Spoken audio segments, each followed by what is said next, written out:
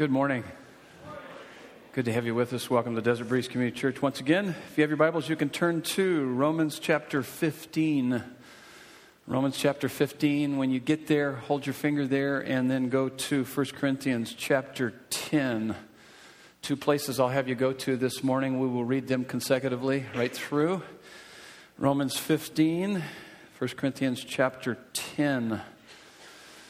How many are enjoying the change of weather here? Went from real cold to you desert rats, you. I'm right there with you. It's like, wow, we can now break out the shorts again, huh? You guys ready for the shorts? I am. I do not like that cold weather. And that's probably nothing for people back east. And I mean, it was too much for me, but it's good. It's a beautiful day today. Good to have you with us.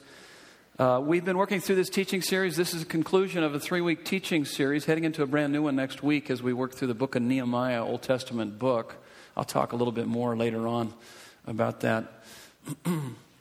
But in this teaching series, we have told you that we are excited because we are getting ready for the biggest and most strategic move in the history of Desert Breeze. And we're excited about that move.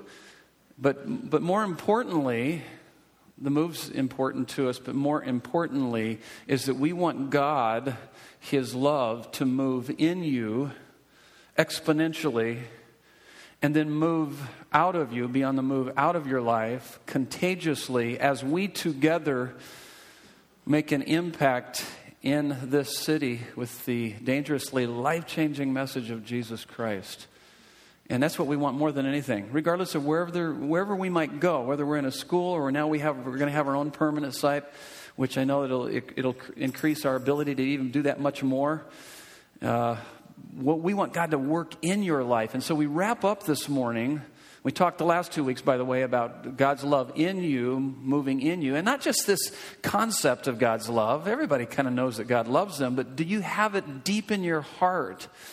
Where God's love has ravished your heart. And then out of that overflow, then you're going to want to touch the lives of people within your circle of touch. If you weren't here with us, I would encourage you to go online and listen to those two messages. Now today we kind of finished that up by talking about the DB heart. What is our heart here? What's most important? And as we talk about heart, we're talking about vision. And maybe you're familiar with this. I was raised on this verse. This was a real important verse to us growing up in the church. Maybe you're familiar with it. You could probably complete, as I read part of it, Proverbs 29:18, where there is no vision, the people perish. Okay, how many are familiar with that verse? Okay. It's an interesting verse, and this is what it means. Where there is no vision, the word vision means divine communication. So if you don't have divine communication, you're going to crash and burn, basically. The word perish is, some translations actually say cast off restraint. The Message says you're going to stumble all over yourself. I like the way the Message puts that. And then also the New Living Translation just says they run wild. People without, one translation, another translation, I think NIV says without revelation. Without divine communication, without interaction with God, you're not going to have any sense of direction in your life. Now that verse applies to every aspect of our life, but when you read the context, what is he talking about? He's actually talking about the Word of God, which we study diligently week in and week out. Because he's saying if you're not interacting with God regularly from His Word, you're going to cast off restraint. You're going to be clueless about life and every area of your life, your marriage, your finances, your parenting, your job. So we're talking specific about as it relates to God's divine interaction with us as it relates to this church. What is the vision of this church? What is the DB heart? Vision is a picture of the future that produces passion. God wants to give you vision. He wants to communicate with you, this divine communication, give you revelation about where He's taking you and what He wants to do in your life. And I'm telling you, it's exciting. It's amazing what He wants to do in your life, through your life, God's love on the move in you and out of your life, making an impact in this city for Him. Now, the common way we talk about vision when it comes to the church is big results. And I've gone to a lot of conferences and have read a lot of books in the last 2 decades of this church. And most of them, and when you get around pastors, oftentimes They talk about a church on every corner. That would be a vision. We want to have a church on every corner. We're going to have a venue in every city here in the metro area. Or they talk about big buildings, big budgets, big crowds. And I'm not against that, but I'm telling you, you can have big budgets, big buildings, and big crowds, and not doing something that's even more fundamental to that, and that's making disciples. You can attract crowds and not be making disciples, okay? And so there's something more fundamental. Results are part of vision, but it is the byproduct of something more fundamental. Our vision at Desert Breeze is to be a particular kind of church, and the results will take care of themselves. By the way, we've had some phenomenal results. But that's not our preoccupation. There's something more fundamental. We've had phenomenal results. In the last 3 baptisms, we've baptized over 140 folks that have made a public declaration of their faith in Jesus Christ. That's phenomenal. In our Game of Life class, which I have the privilege of teaching over the last year, we've taken about 75 to about 100, close to 100 folks through that Game of Life class, which is a basic discipleship class that helps people to integrate into the church family here at Desert Breeze. So we've seen a lot of things happen. It's been pretty amazing. What an amazing ride in the last 20 years that I've had the privilege to have a front row seat to see what God does best, and that's transform people's lives. But there's something more fundamental that we really focus on here. And here's what it is. It's on your notes here. We want to be a particular kind of church that is radically transformed in our thoughts, feelings, and actions. It would be our heart, because of a deep, durable delight. So this deeps, there's nothing deeper.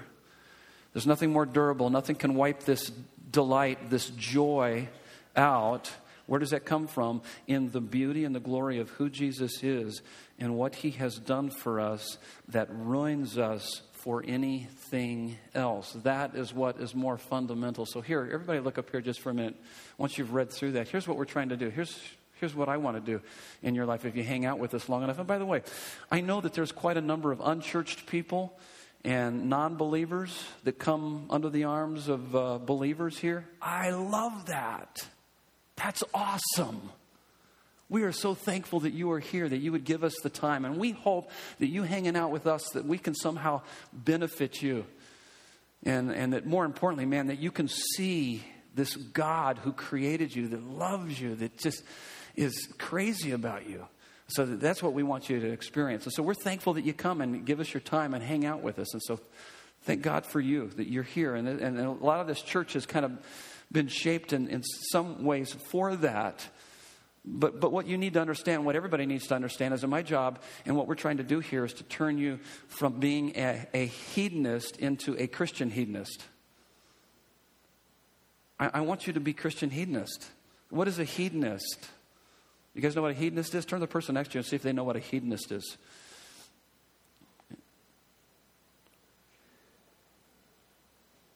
How many would say that being a hedonist is pretty easy to do? Would you guys say that being hedonist, hedonism, pretty easy to do? Would you say that most people on this planet are probably hedonist? Yeah, to a greater or lesser degree. Here's what hedonism is. Hedonism is pleasure is your God. Isn't that really what when you hear people and what they say to their friends, isn't that what we say to our friends or family when they're going to go and take a trip somewhere? What do we say? We say, have fun. Have a good time. What do we say when we put our kids in our classes, our church classes, Sunday school classes? Or when they come out, we typically say, did you have a good time? I'm not sure that would probably be the best thing to ask. But that's how we are. Or you hear parents say, I just want my kids to be what? I want my kids to be happy. Sounds like hedonist to me. Now, there's nothing wrong with happiness. The problem is where we're seeking our happiness.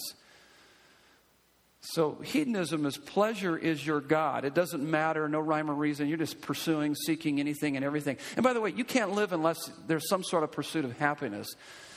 But happiness cannot be found by direct pursuit, but as a byproduct of something. And this deep, durable delight that we're talking about here comes as a byproduct of a heart that is smitten by the beauty and the glory of who Jesus is and what he's done, that ruins you for anything else. Game over. Oh, my goodness. And so Christian hedonism is God is your pleasure. That God is your most satisfying reality. That's the Christian life, my friends. It really is. That you are more satisfied. In fact, you look at Jesus and he is more beautiful and more magnificent and more desirable than anything you have ever experienced in this life. Are you there? Probably not 100%. All of us struggle with that. So I want you to begin to see Jesus more clearly, and fundamentally that's what we're about, is that you would be captivated by Jesus. So if people were to ask, what kind of church is Desert Breeze? You could tell them, we're going to talk about it, we're a gospel-centered church. We're a church where people are captivated by the glory and the beauty of who Jesus is and what He's done. He came here to rescue us and to give us fullness of life, unlike you have ever experienced before. There's no romance or finance or big job, big house, big car. There's nothing that compares to knowing Jesus. Game over. That's it. That's what we're trying to do. We want you to see Him and savor Him so that then you can put Him on display and show Him contagiously in this world. And you need to understand that there is no competition. You don't have to choose between living for the glory of God or for your maximum happiness. They are one and the same pursuit. You'll never find a deeper, more durable delight than that which is found in Jesus. So that's kind of where we're headed. That's a little bit of the foundation. It gets even better as we work through the text here this morning. So you guys ready? It's good stuff. Would you bow your heads with me? Let's take a moment. We're going to pray, and then we're going to dive into our text. I'm going to actually teach you how to study the Bible this morning. I'm going to kind of walk through our text and show you how I often will go at the Scripture and how it applies to our lives this morning. God, we are stoked to be here this morning. Father God, we know the people who spend time with you will radiate your beauty and glory in a manner that is always warm and welcoming, never cold and condemning. So, God, we have already spent time with you in song and communion, and now we spend time with you in the study of your word. May we be more entranced by your goodness and greatness so that no temptation can allure us and no trial can overwhelm us as you transform our thoughts, feelings, and actions because you are our most satisfying reality. May your love be on the move in us so that it can be on the move contagiously out of us, impacting our city for you. We pray these things in Jesus' name. And everyone said, amen. Take a look at this text. So here's where I'm going with this text. I said, I'm going to teach you how to study the Bible. How many have ever really kind of struggled with the Bible study, kind of not knowing how to study the Bible? Let me give you the basic steps that I kind of work through and that you should work through too. And they're on your notes. This is how we outline it. Observation, what does it say? You always really look at the context. There's a historical, literary, and a cultural, literary context. So we'll take a look at that. And so what does it say? Observation. And then the next one would be explanation or interpretation. What does it mean? We'll look at it, how it applies kind of here to our church family. And then application. How does it apply to me? You should never just run to application. It always starts with observation, interpretation, and then application. Otherwise, you can make the scriptures mean whatever you want it to mean. That's why we have a lot of cults and false belief systems in our society today. They pretty much spin it, and if you're really careful and you really have a good understanding of the art and science of biblical interpretation, you're going to say, whoop, that's wrong. That's not what it's saying. I don't know where they're getting at. So let me walk you through this. This is a great text. We'll begin reading in Romans 15, and then we'll jump to 1 Corinthians 10. So Romans chapter 15. We who are strong have an obligation to bear with the failings of the weak and not to please ourselves. The strong here are those that have been captivated by the beauty of Jesus. That man, you're ruined for anything else. You want him and you want him alone. And so that would be, you're strong in the Lord and you want the world to know the grace that you have in him. The weak would be someone that's maybe a non-Christian, or it could actually be more in this context. It's actually talking more about people that are just young in the faith, that they're really struggling. They have a real sensitive, hyperactive conscience. And so you're not to please yourself. You're looking out for their best interest. You're wanting to stir up within them greater appetite for God. He goes on, let each of us please his neighbor for his good, to build him up. So what would be the good of your neighbor? That he would increase his appetite for God. Because belief is not just an agreement with facts. It's an appetite for God in your heart that exceeds all other appetites. So the best thing you could do for others is to stir up that appetite for God, that they would want Him beyond anything else. Because, and you might be saying, oh, wait, my friend has a problem with his marriage or his finances. How am I supposed to help out? I talked about it last week. The best thing you could still give him is to stir up his appetite for Jesus, because fundamentally, all of our issues are gospel issues. And because we're a gospel-centered church, we're going to take everybody back to the gospel, because all human problems are ultimately symptoms. All human problems are ultimately symptoms, and our separation from God is the cause. Every one of my issues go back to understanding my identity in Christ and what Christ has provided for me and who I am in Him and my resources in Him. And that's what's going to help us with our... See, the Bible tells us that God has provided a solution far surpassing our problems.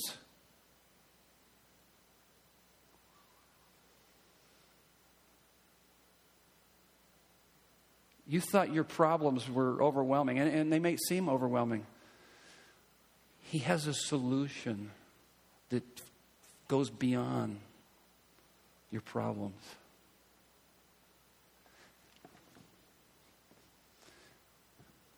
His good news for you far outweighs the bad news you're experiencing in your life.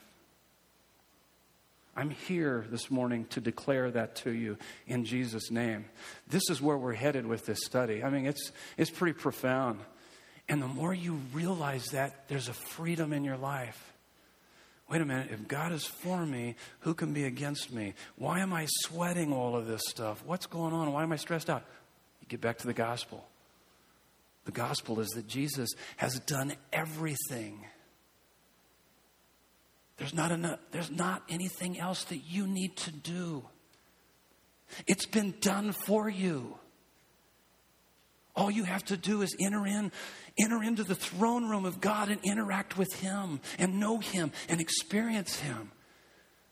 You don't have to do anything else. It's you put your faith in the finished work of Jesus. When He said on the cross, one of the many statements, "It is finished." The work is over. Yeah, but you don't know how screwed up I am. It doesn't matter how screwed up you are. He took care of all of that. You don't know the problems I'm going. It doesn't matter. His good news outweighs any bad news that you will ever experience.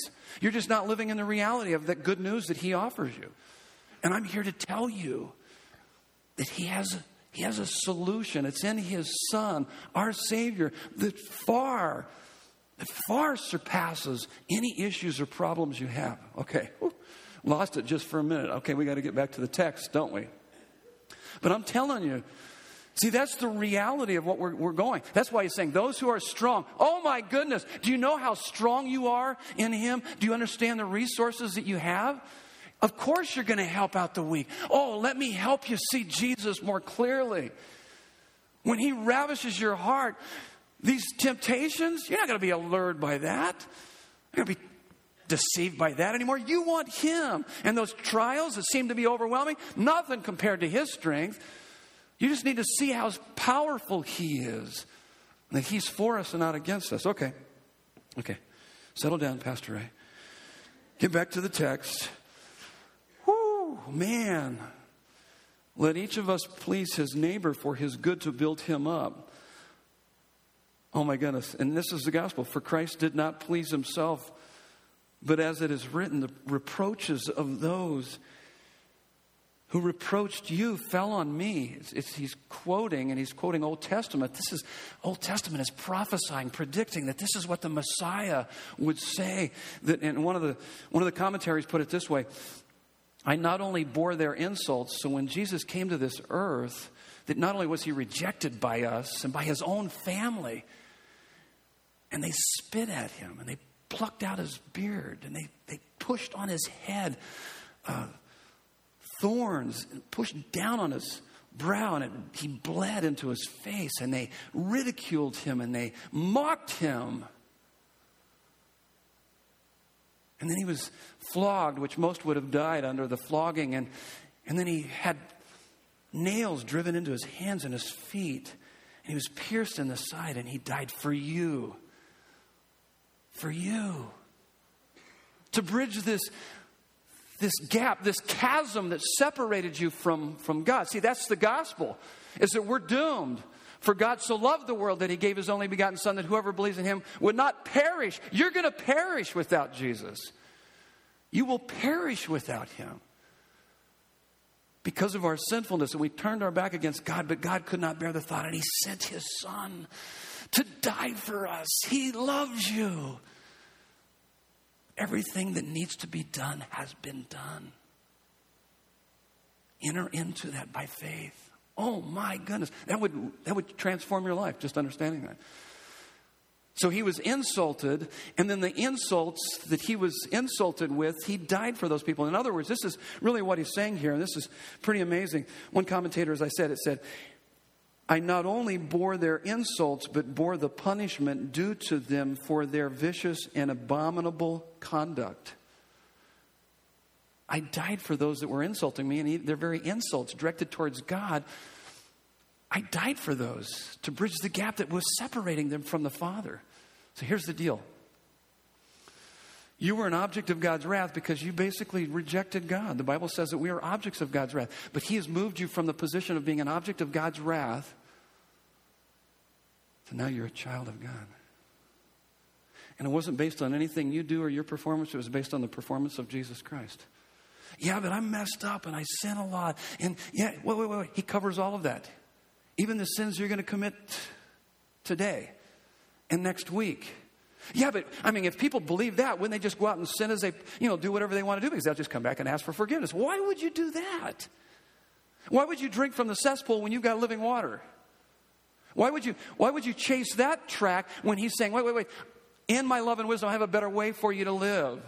In fact, I bled and died so that even when you mess up, I can get you back on track and I can bring healing to your life and I will take care of you. I've covered all the bases for you. Why would you ever reject that? Why would you ever even think about going another path? That doesn't make sense. That doesn't make sense. And so I understand you're being deceived. Don't you understand what he offers you, who he is, what he's experienced for you? He loves you. There's no better life. So I have gone from this position of being an object of God's wrath to his child, his beloved child. Oh my goodness. He's got all the bases covered for you. Why are you stressed out? Why are you all upset? Just rest in him. Rest. Come unto me, all ye that are burdened and heavy laden. And he says to us, I will give you rest. Take my yoke upon you and learn from me. I mean, those are phenomenal words in the 11th chapter of Matthew, verses 28 through 30. He invites us to a place of rest. Oh my goodness. Okay, we'll get through this. We will. That's Romans 15, 1 through 3. So, I mean, it just makes sense. It just makes sense, man. Your heart is captivated by Jesus. You're going to look out for the best interest of others.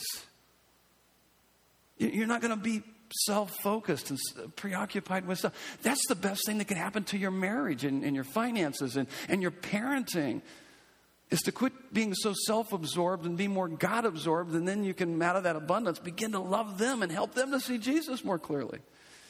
Okay, 1 Corinthians 10:23. All things are lawful.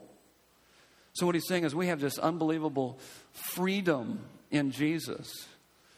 But not all things are helpful. So, there's things that you can do, but you probably don't want to do them because they're not helpful. All things are lawful, but not all things build up.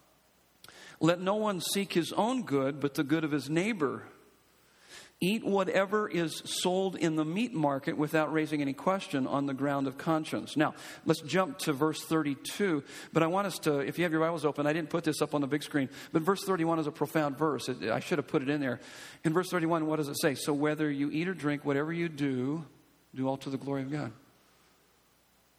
So, okay. So you're here, you're created by God, for God, to give glory to God. And God is most glorified in us. We're most satisfied in him. And that even means when you go out for lunch, what are some of your favorite places you go out to eat after church? Anybody? Anybody go to the Good Egg over here? Good Egg. Nancy and I have gone the last couple of weeks to the Good Egg right back here. Anybody like going to, where do you guys go? So when you go to whatever your favorite restaurant is, we'll leave it at that. That as you're eating your big old juicy hamburger, you're just giving glory to God. You're going, wow, God, I can't believe that you would give me these taste buds to enjoy this delicious hamburger. And oh my goodness, ooh, grilled onions. I'm glad I had grilled onions on that. And that's good too. And I also like barbecue sauce. Oh, I'm glad I have that barbecue sauce on there. That tastes really good too. Ooh, and whatever it is. But you turn it back, it's a what is it? That when you're enjoying something in creation, it's a gift from God and a pointer to God. And you're turning it into a worship experience. And that's what he's saying. Whether you eat or drink, whatever you do, do all to the glory of God. Realize that it's a gift from God. It's a pointer to God. God loves you. You enjoy those things. You use it. If he's giving you some good gifts, you just use that as an opportunity to be a platform to point to him.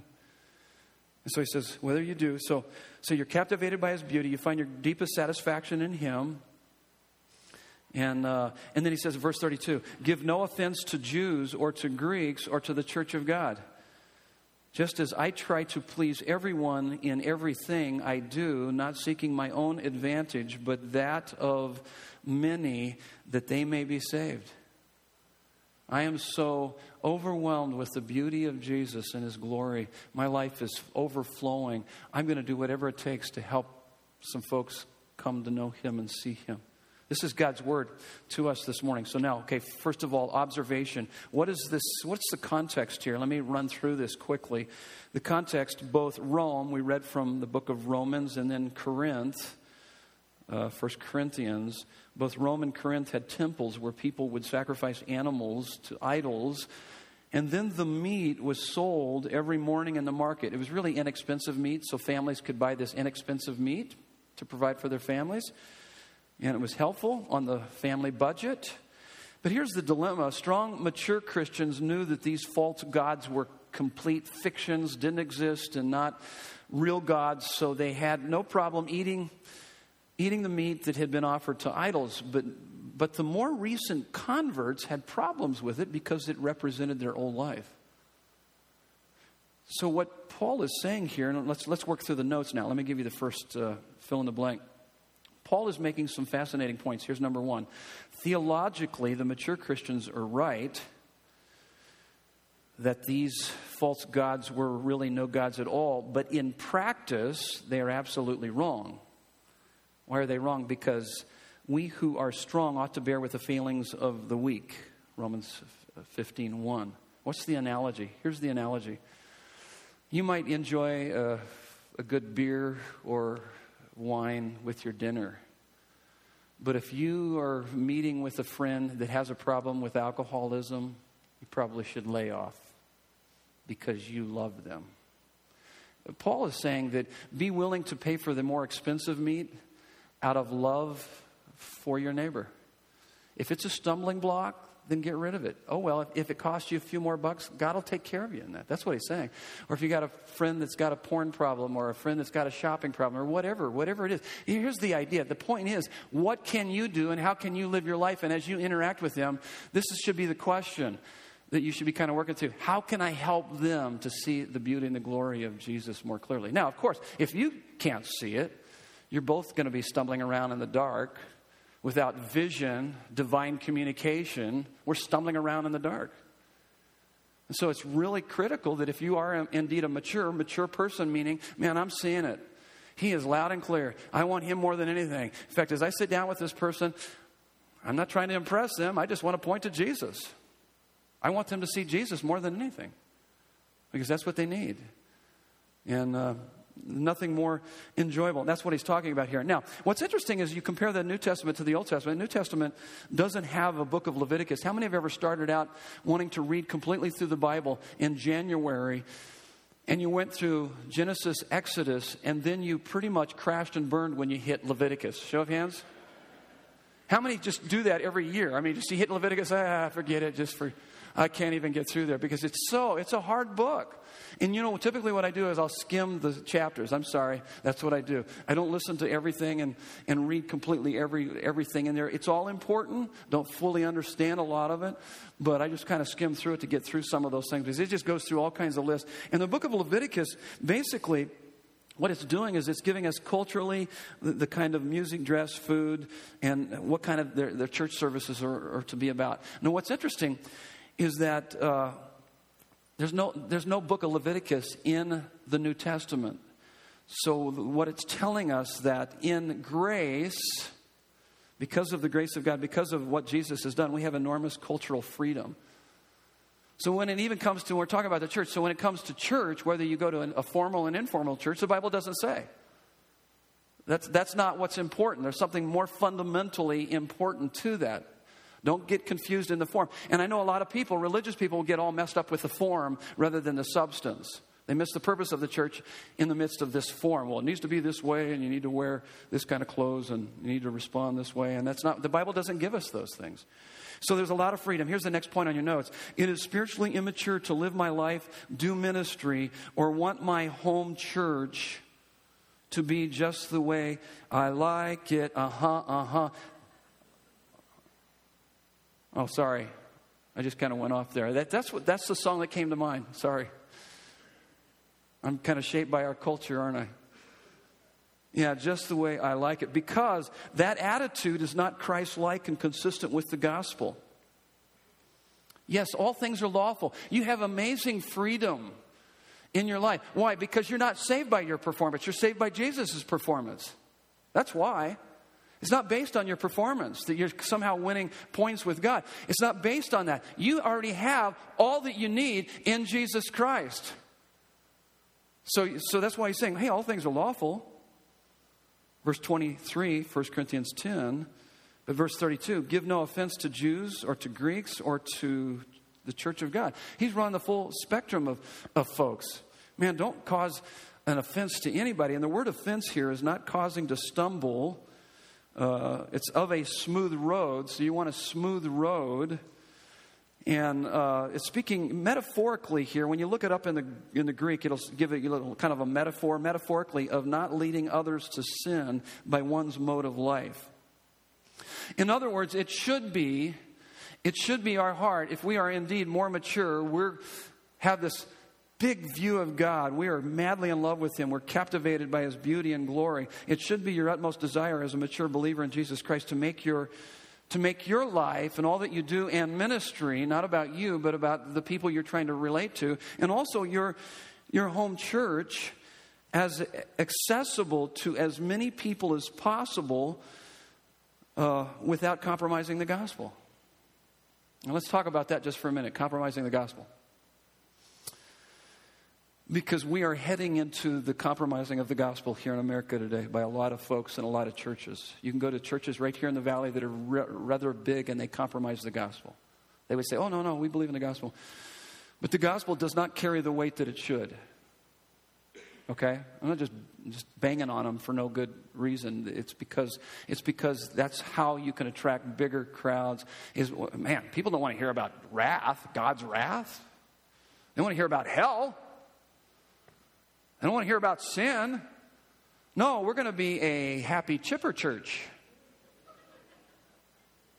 Skippity-doo-dah, skippity-day. We want people, when they come out of here, woo-hoo-hoo, I'm having a wonderful day. But what if they're going to hell? What if they desperately need to hear the truth? See, so this is what makes it difficult here, is that we're in a society today. By the way, I read an article this last week, and I believe it. Pretty interesting. I did some research on it, and it's interesting that in the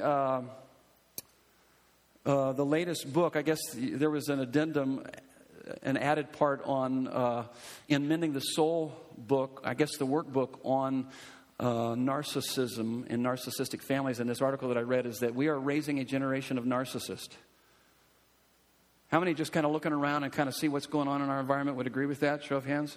Yeah, isn't that amazing? So here's what narcissism is. It's all about you. We're here to make you happy. We're here to help you out. Woohoo! And so it becomes all about you. You're self-absorbed.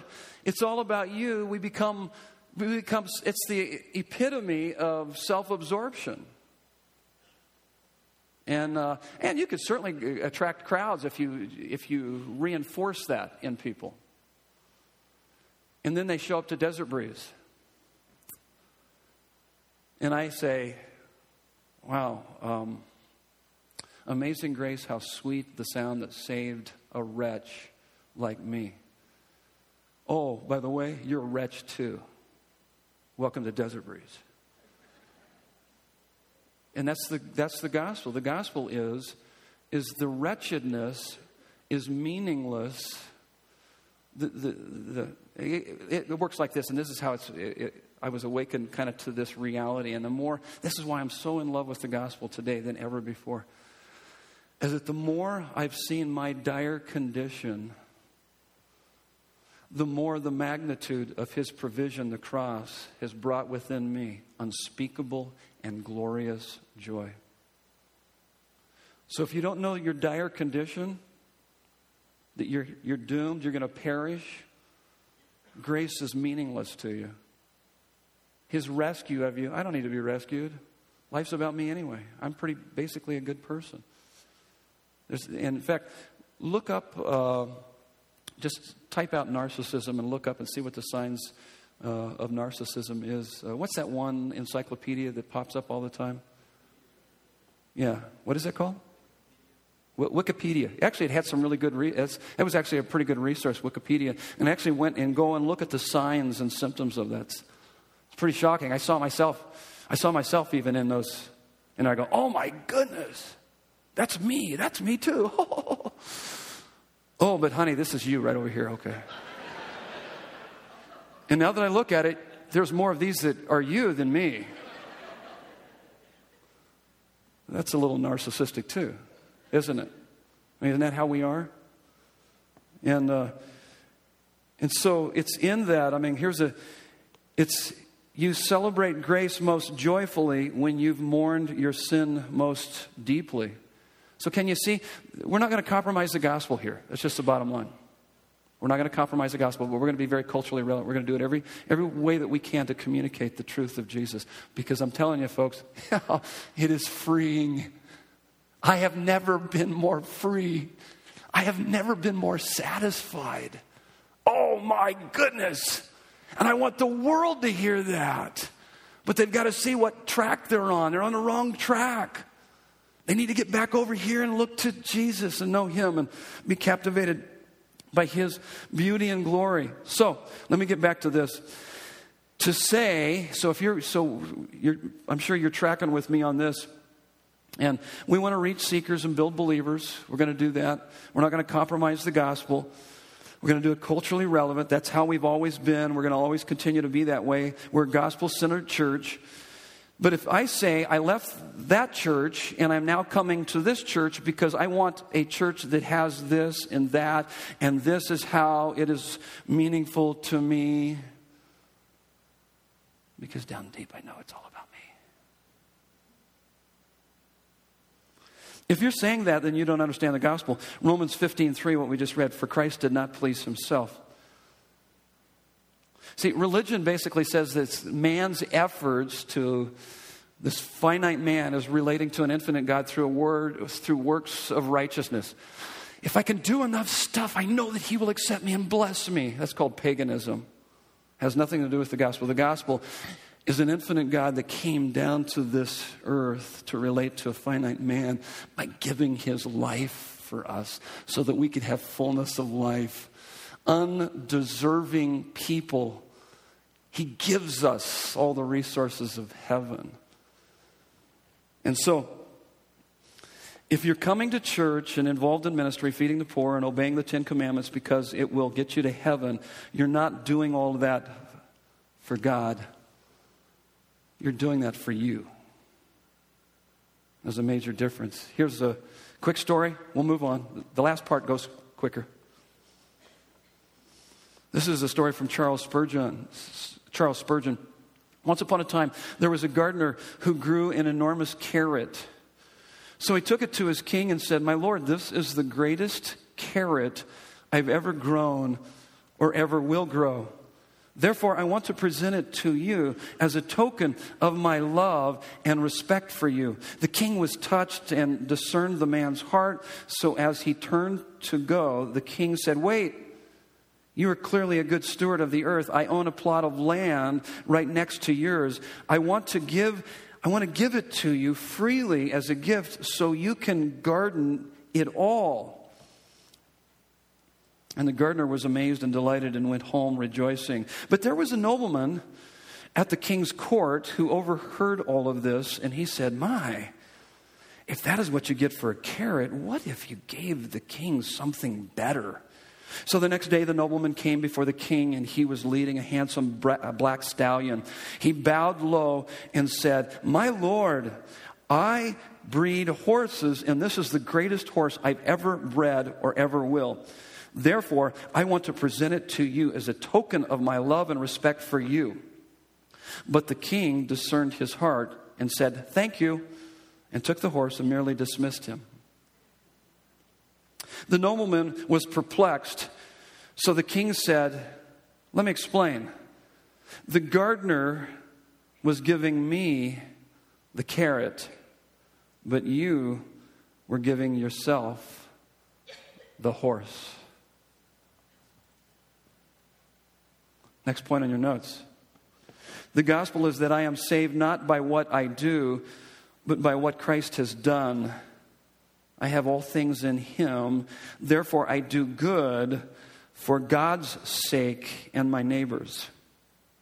That's right. We could summarize it in 1 Corinthians 6:19. "Or do you not know that your body is the temple of the Holy Spirit within you, whom you have from God? You are not your own, because you've been bought with a price. You live for God and for everyone else." Okay, so that's spent plenty of time on observation. What does it say? Now, very quickly, explanation. What does it mean here at Desert Breeze? Throughout the years, people have come to me and said, "For me, I wish you had at Desert Breeze more teaching." And I'm like, "Yeah, tell me more, please. Make me feel better. You want to hear me more." No, that's not what I said. But they don't typically go like that. But or I've had people say less teaching. More teaching, less teaching. I've had people say more songs. I wish this church had more songs or less songs. Or I wish this church was more contemporary or less contemporary. Or I wish this church was more intense, less intense. I've had people say, and actually people have left because of this, "I wish you wouldn't wear shorts, Pastor Ray." And then people have come and said, "Man, I can't believe the pastor wears shorts. This is the coolest church ever." So it's kind of interesting, the difference. It's not the shorts or any of that stuff. That's not what matters. We're not building Desert Breeze the way we like it. This might sound crazy. See, if I was going to build Desert Breeze the way that I liked it, this church would be more liturgical.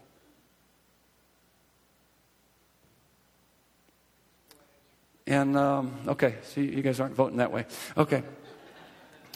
And my wife, for her, she doesn't like that because she grew up in that kind of an environment.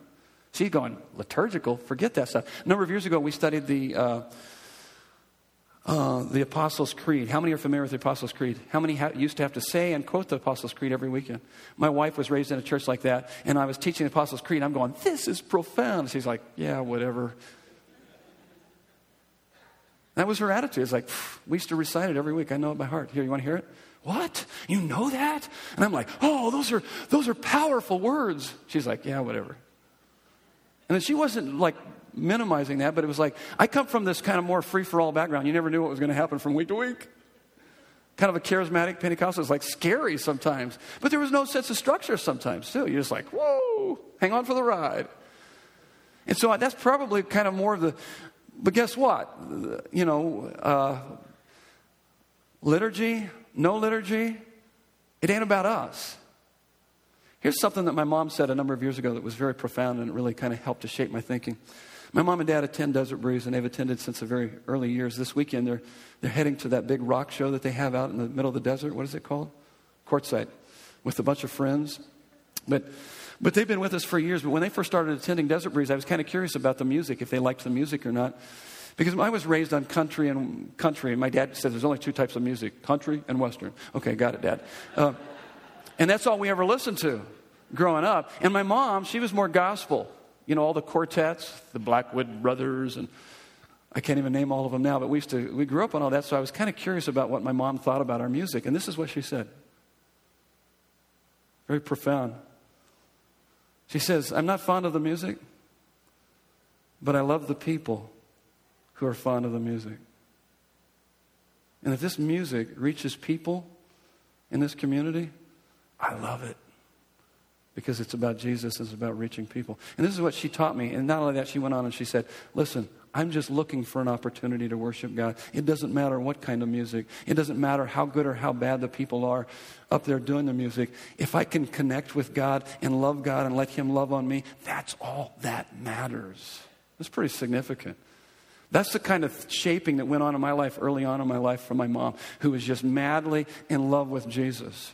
And it didn't matter. All of the form didn't matter. It was more about the substance of really encountering Him. So we are not a church just for ourselves, but a church for our family and friends who don't know the Lord yet. One of the primary reasons why we started this church was for my family and friends. And I've got a lot of family. You probably don't know this. I have a lot of family that attends this church. And they're all mic'd and have cameras.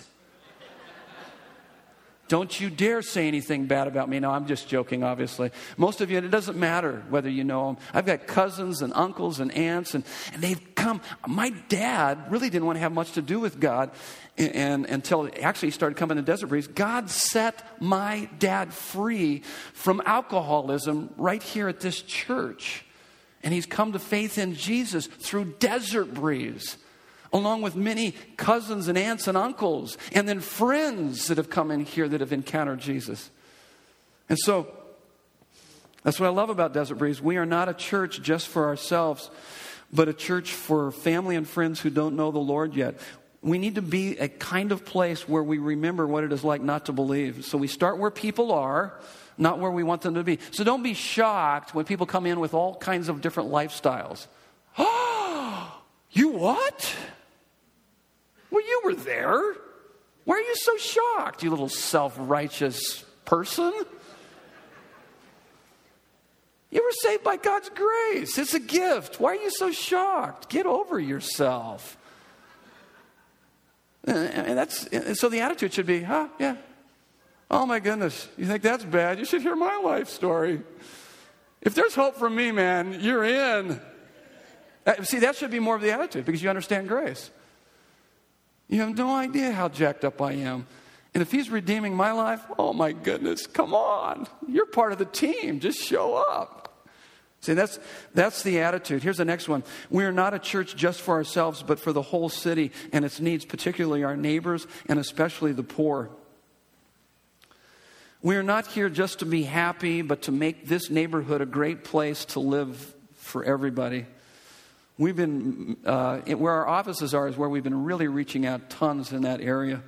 So the first reason we should help the poor because it's right and biblical, because God has touched our lives, because we're poor spiritually and He's ministered to us. The second reason we should help the poor is because it's right and biblical. The third reason we should help the poor because it's right and biblical. The fourth reason is because it's practical. People won't listen to us until they see us loving them in practical ways. That's why we do the Phoenix Rescue Mission, Paint-a-thon, Back to School Drive, Thanksgiving boxes, Angel Tree, Crisis Pregnancy Center. And oh, by the way, I went to one of our small groups over the holidays for their Christmas party, and they did one of these elephant thing changes. I laughed so hard, I walked away, my jaws hurt for a week from laughing. Anybody ever do that before? Your jaws, but that wasn't the highlight. Here was the highlight of this, getting together with this group. There was a family in that group that had some coworkers that had major crisis in their life, lost everything. And so they came in, shared the need with this small group. They set up a little jar and said, if anybody wants to donate, you can, no pressure. That jar filled up. I think they came up with, $200, $300, $400. Just within this small group. They took that money to this family. They were so overwhelmed. They go, well, we've got to figure out where are you? You guys don't even know us. And they came to church the next weekend and heard the gospel of Jesus Christ as a result of that. And that's just one of many stories. That's not an isolated story. There's many stories like that are happening right here at Desert Breeze as people reach out to one another. Here's the next thing. We are not a church just for ourselves, but to be a catalyst of a movement in the city spreading the gospel of Jesus Christ. We're not turf conscious. We don't want heresy or wimpy Christianity to flourish, but with that said, we are not territorial. And the list is way too long for me to go through the number of couples and people that we have sent out, not only to plant churches from here, but to help out existing churches here in the valley. There was a couple just here recently. I probably shouldn't get into the story, but I'll just take a minute. There was a couple here recently that had been driving for 15 years to Desert Breeze that lived, I don't think they always lived in Surprise, but they were living in Surprise. And they began to get involved in young life out there. And they were beginning to see these kids come to faith in Jesus and then our families coming to faith. And they said it just isn't practical for us to try to tell them to drive all the way to Desert Breeze. We're willing to do it. An hour drive, but we're wanting to find something closer. And I applauded them. I said, yes, find a church right there in that area where you can take them to that church and become fully devoted followers of Christ and be a disciple. And they wrote us the most wonderful letter of the impact that Desert Breeze had had on their life over the last 15 years. And so I don't know how many times we've done that. I just sat down with a couple this last week that we prayed for as God is ministering through them to their church. It's right here in this area. So that's not uncommon for us to do. We are for the gospel and what God is doing in the churches in this community. Here's the next thing, is that, number 4, we are not a church just for ourselves, but to make a covenant. So this really has to do with you, and then we'll knock out the last part. To make a covenant, as opposed to consumer. We don't want to be consumers. We're not going to foster the consumer mindset that's evident in many Christians' hearts and lives. To make a covenant with a local church family to receive and give gospel ministry. We want you to come here and receive gospel ministry. We want you so that you can give gospel ministry. Consumer is what we have with our grocer. When the quality is low and the costs are high, we're going to go find another grocer. And you should. But we typically do that in all of life. In marriages, we do it in churches.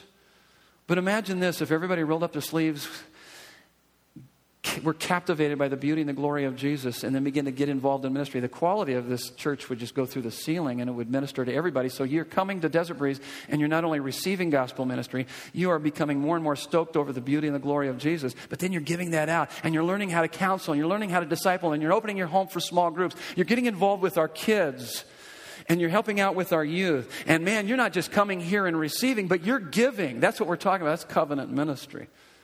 That you're becoming not the Dead Sea, dead, but you're more like the Sea of Galilee, where you're receiving, you have an inlet, but there's an outlet that's flowing from your life as you minister to folks. So what does that look like? Here's the application. It's the 5G process here at Desert Breeze. If you've never gone to Game of Life, I would invite you to take it. It kicks off this Tuesday. I teach it. I take you into more of what this is all about. But God's love is on the move in you when you are a genuine and growing, and God's love is on the move out of you when you are giving and going. Those are the first 4, and the last one's glorifying. Let me walk you through them. Genuine. So application, how does it apply to my life? What can I do? What is my next step? Genuine Christian, commitment to Christ and to a local church family. And you're answering the question, what will be the center of my life? Will Christ be the center of my life? And you make that public through water baptism, when we do our water baptism times. Here's the next one. If you're genuine, you're going to be growing. You're going to be looking for ways to build up your faith in Jesus, commitment to the disciplines necessary for spiritual growth. This answers the question, what will be the character of my life? What will be the character of my life? If you're genuine and growing, then you're going to be giving. One of the reasons why we don't pass the plate here, we want you to be genuine and growing before you're giving. We want your giving to be done for the right reason, for God and for the people around you. So we're willing to take the hit of maybe reduced resources if it means that gets a hold of your heart and you begin to give for the right reason. So giving is a commitment to using my shape, spiritual gift, heart abilities, personality, life experiences to build up the church family. So here's the question. So the first one, what's the center of my life? The second one, what is the character of my life? What will be the character of my life? What will be the contribution of my life? These are all progressive and interrelated. The fourth G, so genuine growing, giving, going, commitment to sharing my faith and spreading the gospel to the world. We want you to invite your family and friends to Desert Breeze.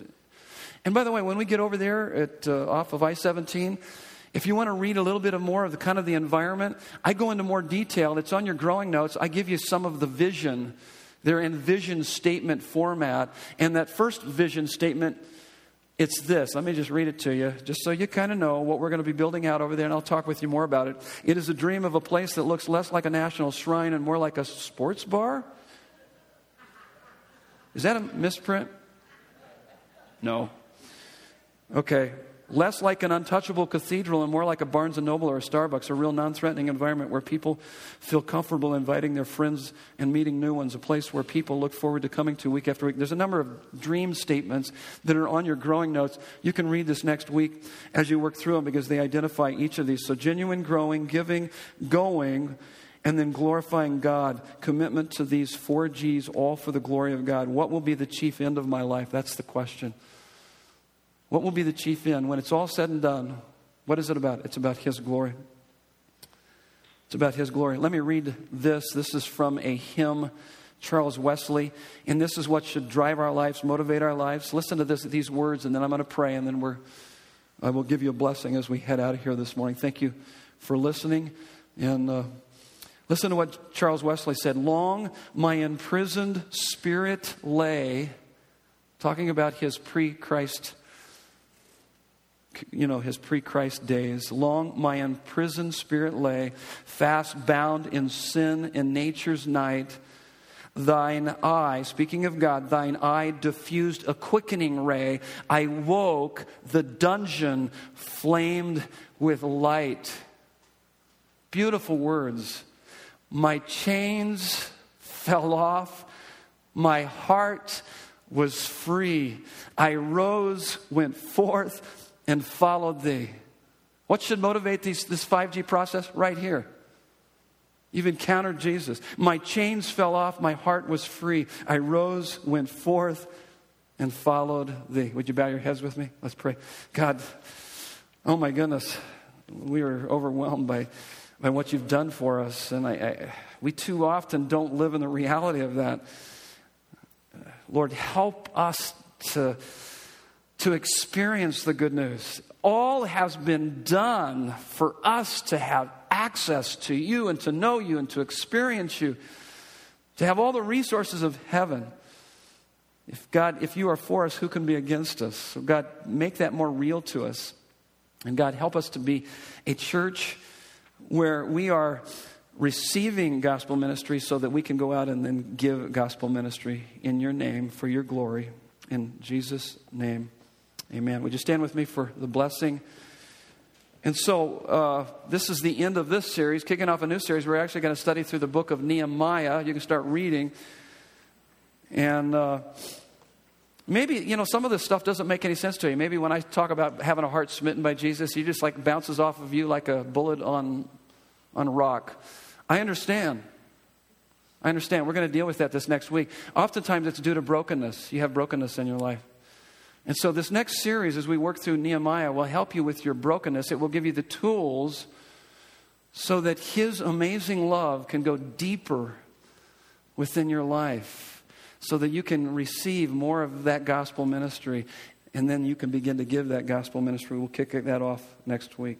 So may we here at Desert Breeze be the kind of people who are being radically transformed in our thoughts, in our feelings, in our behavior, because we are smitten by the beauty and the glory of who Jesus is and what He's done that ruins us for anything.